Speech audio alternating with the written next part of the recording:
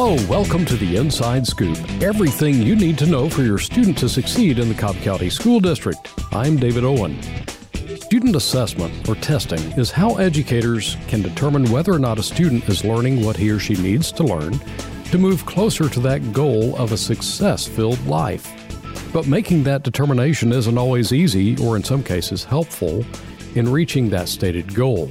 With me now to help us better understand the issue is Cobb School District's Director of Assessment and Personalized Learning, Lori Horn. Lori, welcome to the podcast. Thank you. I'm glad to be here today.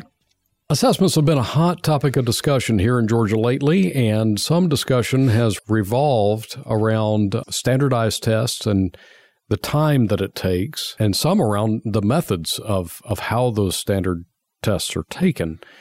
Can you help us sort it all out by just starting with the very basic question, why does my student need to be tested? I think it's important first to talk about the various types of assessment. So assessment could mean it's a one-question, quick, formative assessment, and we have taught a lesson, and we need to understand whether the student understood those concepts and understand that skill. And that would be considered assessment. That could also go to the other extreme of standardized assessments where students is more of our typical high stakes tests where students are sitting in a very secure testing environment with, for a couple of hours taking an assessment. Do with the bubble sheet and that sort of thing. So it's kind of the contrast between a bubble sheet like an SAT type test versus what we used to call in the ancient days, the Friday pop quiz, right? Is that a fair analogy? Okay. Yeah. Well, I didn't mean to take you back to the Stone Ages, but what standardized tests are students taking now? I know that seems to be kind of the big focal point nowadays. And it seems like I've got several kids in various levels of school, and it seems like there is a standardized test around the corner, if not in process, just about every month. Can you give us an insight on how many types of different standardized tests our students have to take?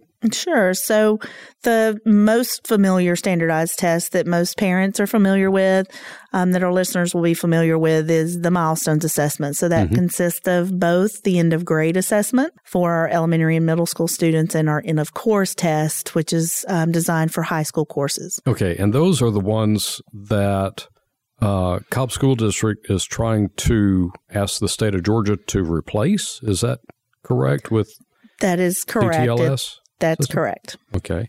All right. And I understand you have a little something to do with that application process. Just a little. Okay.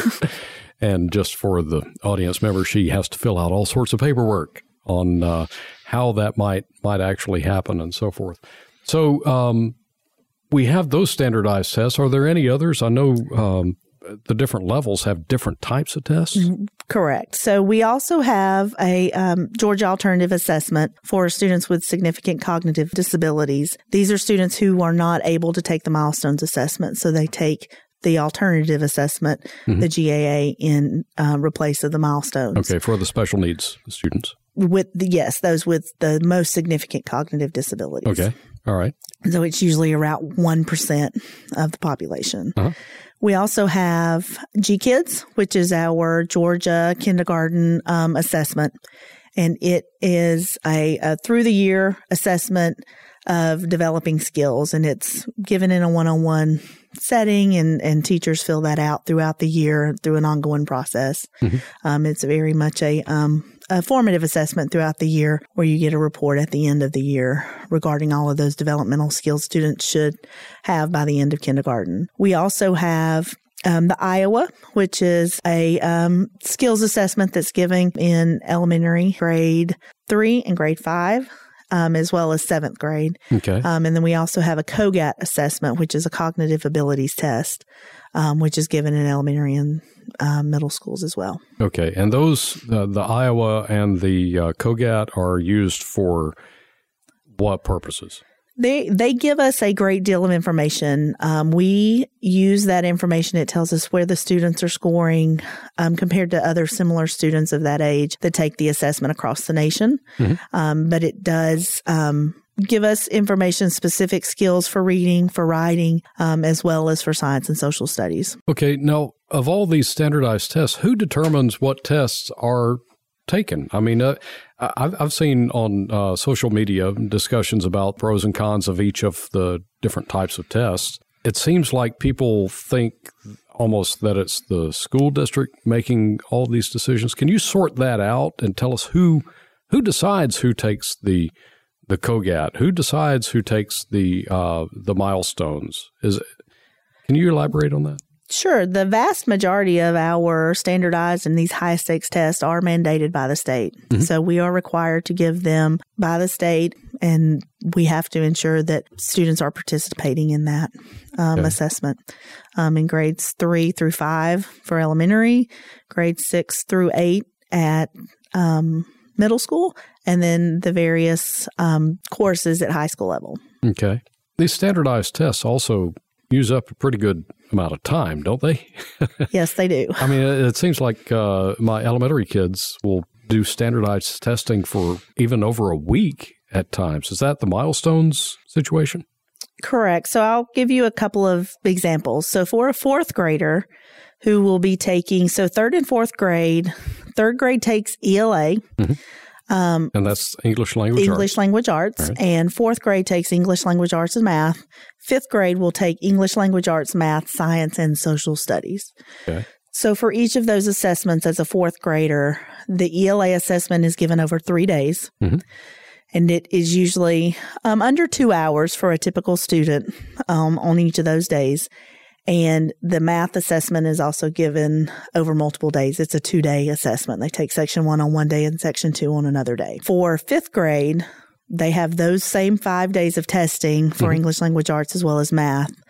But for science, that's an additional day of assessment, and social studies is another day of assessment. Oh, okay. So it really is over a week for the fifth graders at least. For fifth graders, it's more than a week. So you've got 7 days of assessments. Okay. So going back to the CTLS thing that you've been so involved in filling out forms for, and I presume writing text for as well. If that truly is accepted by the state, I presume, on replacing the milestones, that would give us a whole lot of instructional time back, wouldn't it? It would. It would allow us to assess students throughout the full school year. Currently, elementary school students will begin testing the week following spring break. So that Wednesday, which I believe is April 10th, they will begin testing. And so with a CTLS assess and using the assessments that we have developed as a district, we would be able to test students throughout the year up until the end of May. Along the way, not necessarily dedicating a whole day for it and all that. So, correct. And teachers are already assessing students in that manner. Teachers aren't depending on this standardized test to let them know whether students have mastered a standard. We have great teachers, and they are assessing students along the way, using that data formatively to inform their instruction, reteaching when they need to. They're doing this work already. And, that's a good point, because if we did wait for the standardized test scores to come back, by that time the kids are already out of school, right? For the most part? Correct. Okay. Well, I've allowed us to get a little bit off track. I apologize for that. The title of this podcast was about how to get the student ready for testing. So let me bring us back there. What if, and this is maybe the opposite of getting them ready for testing, what if a parent and or their student don't want to be subjected to standardized testing? What then? They need to have some conversations with their school, with the principal, with their testing coordinator, to let them know what the concerns are, what options there may be to alleviate anything that may be of concern. If it's test anxiety, some things that we can put in place to assist the student. I would think anxiety would rank right up there, right? It does. We see more and more students with test anxiety. It, outwardly and inwardly, they feel a lot of pressure. Our students feel a lot of pressure from these high stakes tests, and parents certainly understand that and feel that, and teachers do as well. So having those conversations so that we can better understand what the concerns and needs of the students are ahead of the test is really important. It seems to me that not avoiding the test, but actually helping the student understand the purpose of the test is so important to learn that life skill of dealing with the anxiety, right? Right. So in assessment, it's not going to end once you finish school. So even as an adult, we are continually assessed formatively in our jobs. If you're in a post-secondary and in college, you're continuing to be assessed. So it's important to be able to manage those test anxiety and that and those feelings. Certainly feel like there's a certain level of test anxiety that every individual experiences, but being able to manage that is important. I know students go and take their driving test. It's a driving test. It is a high stakes test, particularly if you're wanting to drive. Well, drive safely also. Correct. So very important. And I think it could be a high stakes test for parents and students in that regard. So being able to manage those feelings of anxiety, any concerns leading up to that is important. Testing is hard.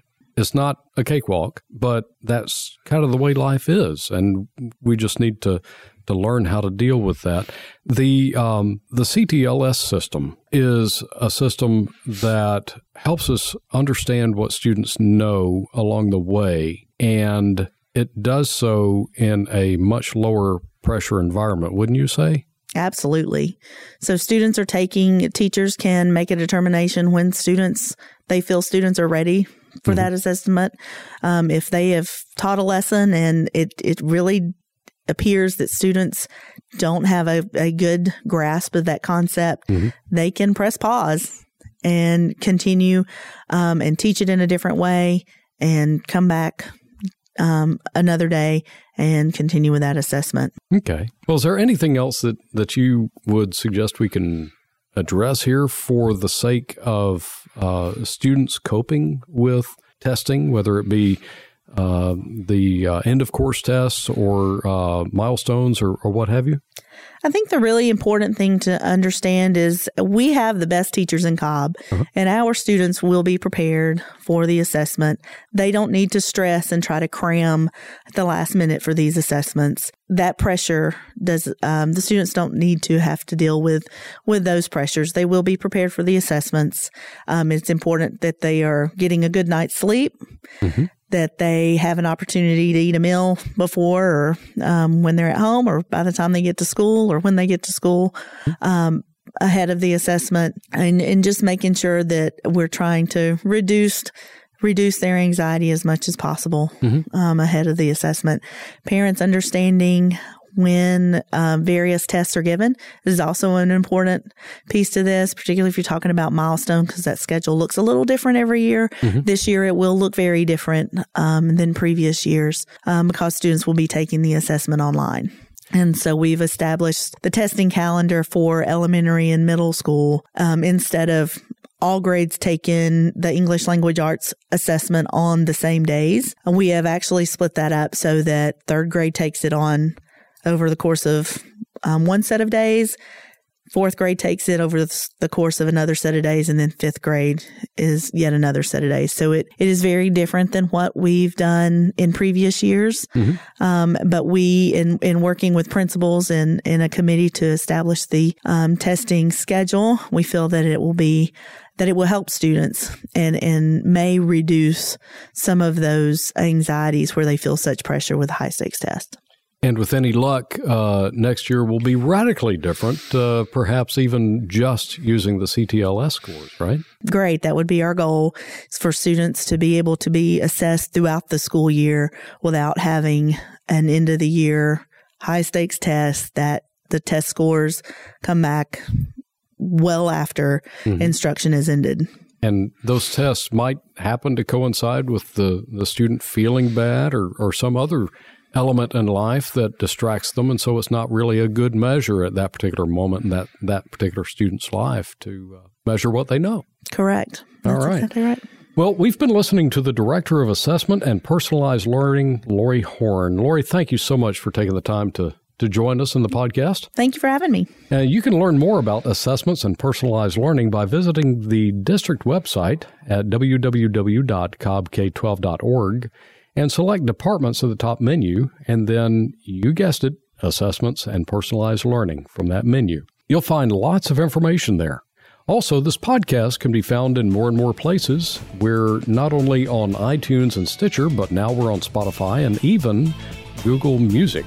If you found these podcasts helpful in any way, or you would like to suggest a topic, feel free to drop me an email at david.owen@cobbk12.org. I would love to hear from you. Thank you for joining us on this edition of The Inside Scoop, a podcast produced by the Cobb County School District.